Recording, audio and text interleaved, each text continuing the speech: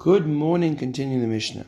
Yudah ben Taimah says, Ben Tishim Lashuach, Ben Meya, Kilu Meis Vavabatam in Olam. A person who's 90 years old is either Lashuach or Lasuach.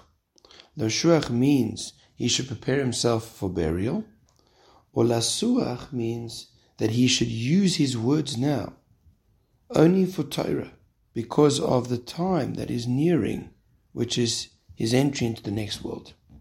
Ben Meya, a person who's 100 years old, Ki'ilu Meis, it's like he's already dead, V'avar Batal min ha'olam, and he's like passed away from this world. What are we referring to over here? As we get closer to the end of our lives, we have to know we're getting closer to the beginning of the next world, to the beginning of the eternal life. And it's a time of preparation. When Rav Avigdor Miller of blessed memory was lying in the hospital and the doctor said to him, "There's nothing more I can do for you," he smiled and said, "I've been preparing for this my whole life." And this is the perspective that we need to have.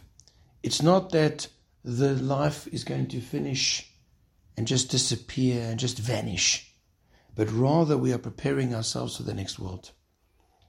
And one of the comparisons is, it's like moving from one room to another room in a big house. That's how we have to view it. We should not shy away from Olam Haba. We need to talk about Olam Haba and prepare ourselves for Olam Haba, because ultimately that is our purpose in this world.